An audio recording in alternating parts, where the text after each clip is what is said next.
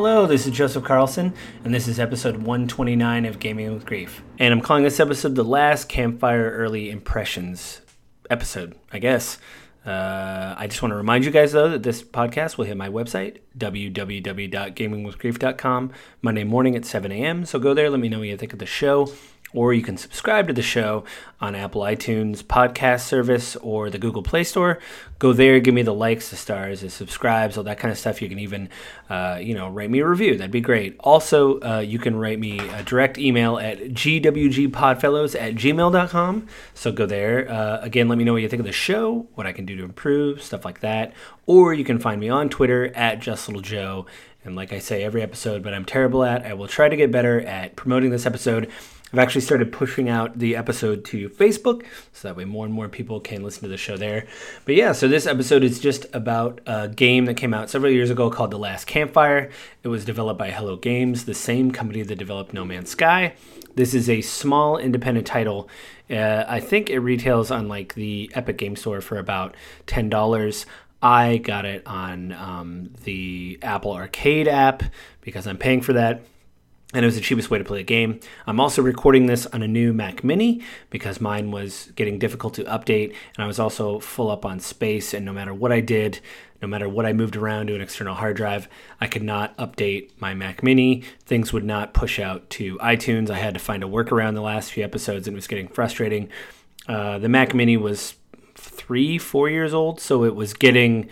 it's kind of past its sell date. So I got a new Mac Mini, and luckily with this one, I'm able to play The Last Campfire on the Mac Mini like a PC game, which I haven't done yet. I've just been playing it on my iPad, which I can do, and I thought that was the best way. But after I bought this new PC, basically this new Mac, I can do it that way, so it might be a little bit better.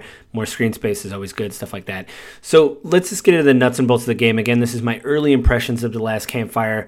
What I think is really interesting about this game is it follows in the footsteps of Journey as far as design. The characters are basically like small, little, adorable potato sacks. They're in like these blue tunics. And what happens is the game starts out, you are going down a river, and you are basically going with everybody else because you could see that it's starting to get cold. They animate some wind. Everywhere, you're basically in these canoes following a group of people that look just like you, but they're in red tunics and different colored tunics. And they're going down this river that looks like it's underground. They go into like an area where they light a fire and a door opens. They go in the door and the door closes. And before the door closes, they start this big bonfire. So it appears that these people in a way are kind of battening down for the winter. And I thought that was really good. But what it basically sets up is the fact that you get separated from people. There's a mistake. The door closes before you can get to it. And the whole game so far, as I've been playing, again, these are early impressions, is it's the idea that you are trying to get back to these people. But not only that, you're finding creatures like yourself that have passed on. And that's where the grief part comes in, where you see the bones and the clothes that these people are wearing and you feel very sad for them. So whenever you go to touch them, usually near their body is a blue bonfire or a flame. You go to that flame and it basically zooms into a puzzle box that you have to solve. You unlock the flame basically and then go back to it zooms out, you go back to the real world and you give the flame to your, I guess it'd be your compatriot, your tribe. I don't know what they would be called, but you give it to them, they wake up and then they go wait by this fire, this like amphitheater fireplace with, this visage of like a grandfather, and he basically tells you the story of the land and stuff like that. I didn't actually get the name. I couldn't find the name. I researched a little, probably could have researched a little more. The narrator is amazing. This is a game based out of the UK, and I believe I believe she's Irish or Scottish. So I apologize to the few people living in the UK would be like, well, obviously she is this, or obviously she's that. But I'll say this much, her voice is amazing. Now, I know I'm American. We have a little bit of a bias toward accents. But what I think a lot of people don't talk about, and I was thinking about this on a walk today because I was thinking about this episode and how I was going to record it and all this stuff. I guess as an American, I do have a bias towards an accent, towards something. But what I think is amazing, it's not only the accent, it's how people use their voice. If you understand the tone and timbre of your voice and can do narration. There is a thing when I read or listen to audiobooks that you really hear, God, this person really isn't suitable for this book. It made me actually walk away from the Wheel of Time series because I didn't really like the narrator for the book. I'm sure he's a good narrator in other books. It just didn't mesh with that, and it seemed, I don't know. But this person who's doing the narration for The Last Campfire is amazing. Her voice and timbre is, it makes it sound like a folklore or a fable that you're hearing while she narrates what you're doing. You feel sad when you run into people that have actually passed on. You're trying to help them. You maybe meet these whimsical creatures like a big frog. There's light puzzle solving elements like, hey, if you get me this, I'll get you this. You give a guy, an old fisherman, a worm who's elderly. He fixes a net you have so you can go take the net to this pond you were at, pick up a key, and you can kind of move on from there. And to me, it is amazing for her to constantly come in and just be incredibly soothing to kind of like tell you what's going on. And I know a lot of people aren't fans of narration in games. They think that they're very, maybe they take away, oh, stop telling me what I'm doing, or like, I just did that. Why are you repeating it? But again, the tone and timbre of how perfectly she read this and how it was able to kind of give more to the story than just what you're experiencing, and how it gives more context to what you're doing, how she talks about how you feel sad. And this is another thing I was thinking about on my walk today. And a lot of stories, a lot of people really come down on the fact, the show versus tell. Don't just tell these people how they feel, show how they feel. That's all good, and it's true that is a thing. You need to show people, not tell them. But when someone says, in a beautiful voice, accent or no, says, this person feels sad, and they match that sadness with their voice, I think it can elevate the story into like a next level. And so I really want to see where this goes, how it evolves. I don't know the end game yet. I haven't really looked it up. I've heard it's a very short game. It's about 4 to 6 hours. And so go do that. Also, I know I said I'm giving early impressions, but this is just an add-on to this. I've been playing the new game to relax with my friends. It's called Back 4 Blood. It's on the Xbox Game Pass.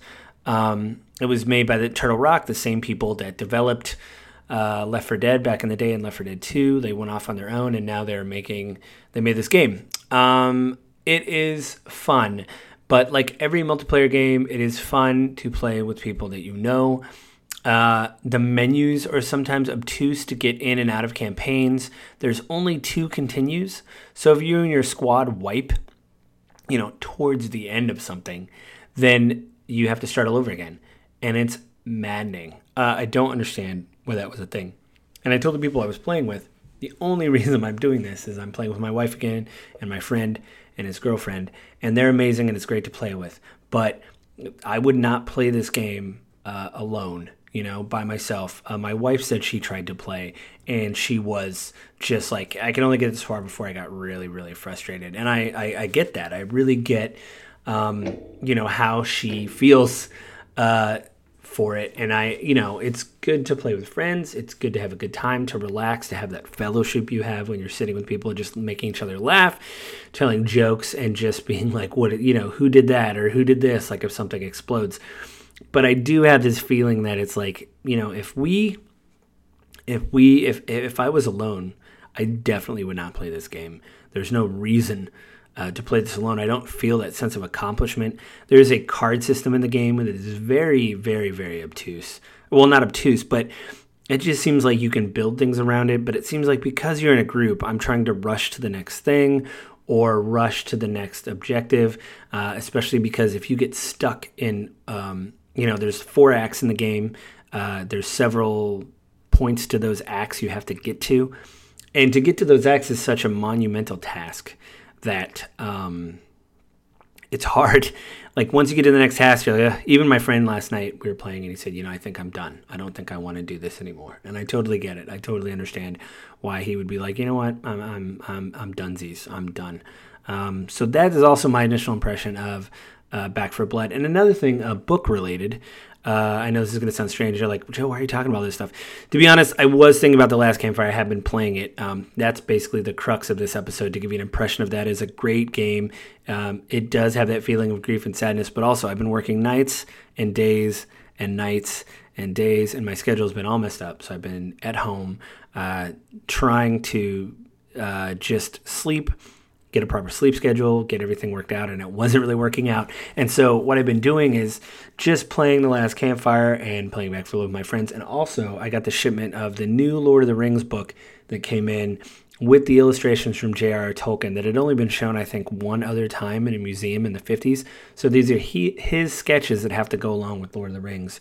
And the little bit that I've seen of them, I'm trying not to ruin it because they're spaced out through the book as you're reading it. And I'm reading the book again because I haven't read it in several years. And the first thing when you open it up is there is a map of Middle-earth, a hand-drawn map that you have to unfold in this really nice paper that is the same black and red style. If you've seen any other editions of the book, you've seen that kind of style.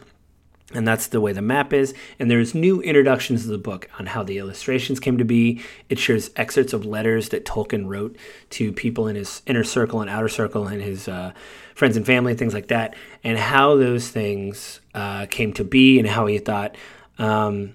There is, in fact, a really funny quote where he never thought he was a good enough illustrator. And after the pictures were published in one of the editions or something, or maybe he showed them to the editor, he said that there was an art critic that said that these are terrible drawings. And he said, the only reason I don't like his review is because I think that he's right. And I thought that was pretty amazing. You know, they say you're your worst critic. And he goes, yeah, this guy really nailed it. I don't like his review because he's just spot on, you know. And, but one thing I will say, there's an amazing thing in there that I didn't realize before, and I guess maybe I had read it in a previous edition, but the idea that paper was so expensive back then after the war, or right before the war, because it was published in Hobbit was published in the 30s, this was published in like 40, so like right after the war, paper was expensive. And so he was already wanting to publish it, I think, as one volume, kind of as it sits now in this book that I have, but he had to publish it in parts because it was just expensive to... print everything. And he wanted to include a map in the book is what it sounded like, or some of these illustrations. But the publisher, the editor was like, there's no way we can afford that. So there's no way that you can have these things be, in the book. You just can't afford it. Everything's too expensive. It's too much. We're not doing it. So there's another thing, too, about how this may have to do with grief a little bit. He doesn't like allegory. He says that the War of the Ring was not an allegory for the First War. And he even mentions that most of his friends, by the time of him writing that, had passed or had dead because he was 19 when he went into World War I. And there's just this very small snippet. And he says, obviously, but he says after that, obviously, a writer's life will glean into the rest of the life. Or your feelings and thoughts will glean into your work. And so maybe there is an allegory there, but he says he doesn't believe in allegory. So maybe it's just something he didn't want to point out, but he said it is ever present, and it is probably there in the writing somehow. I'm paraphrasing. But I think basically saying I didn't go for an allegory, but it might be there because I'm writing this with my experience in my life, and these are the things I experienced. I experienced war. I experienced, my friends dying. I know what it's like when someone I care about dies. And so for him to say that in the book, I read it as like he was anti-allegory and very, negative. But reading that passage again... or maybe this is a change passage because they do talk about the several editions, how they cleaned it up through the years. His children worked on cleaning the book up and things like that. Maybe this is something that's just more clear in my mind, or I'm looking back in hindsight saying, he had a good point. He's not going for allegory, but it's just part of his life.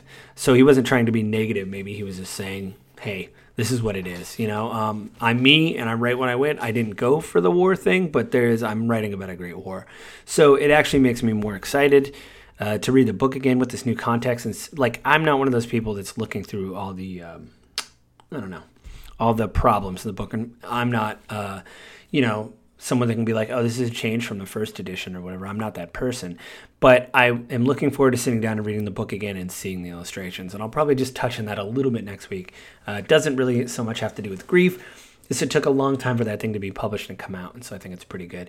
So I'm going to finish Last Campfire. I'll talk about that next week. I will have it done, and then I'll probably give an early impressions of another game I've been playing that has to do with grief. And so I think it's going to be a little shorter episode this week, guys, but I've got a new computer, and I got to work this out.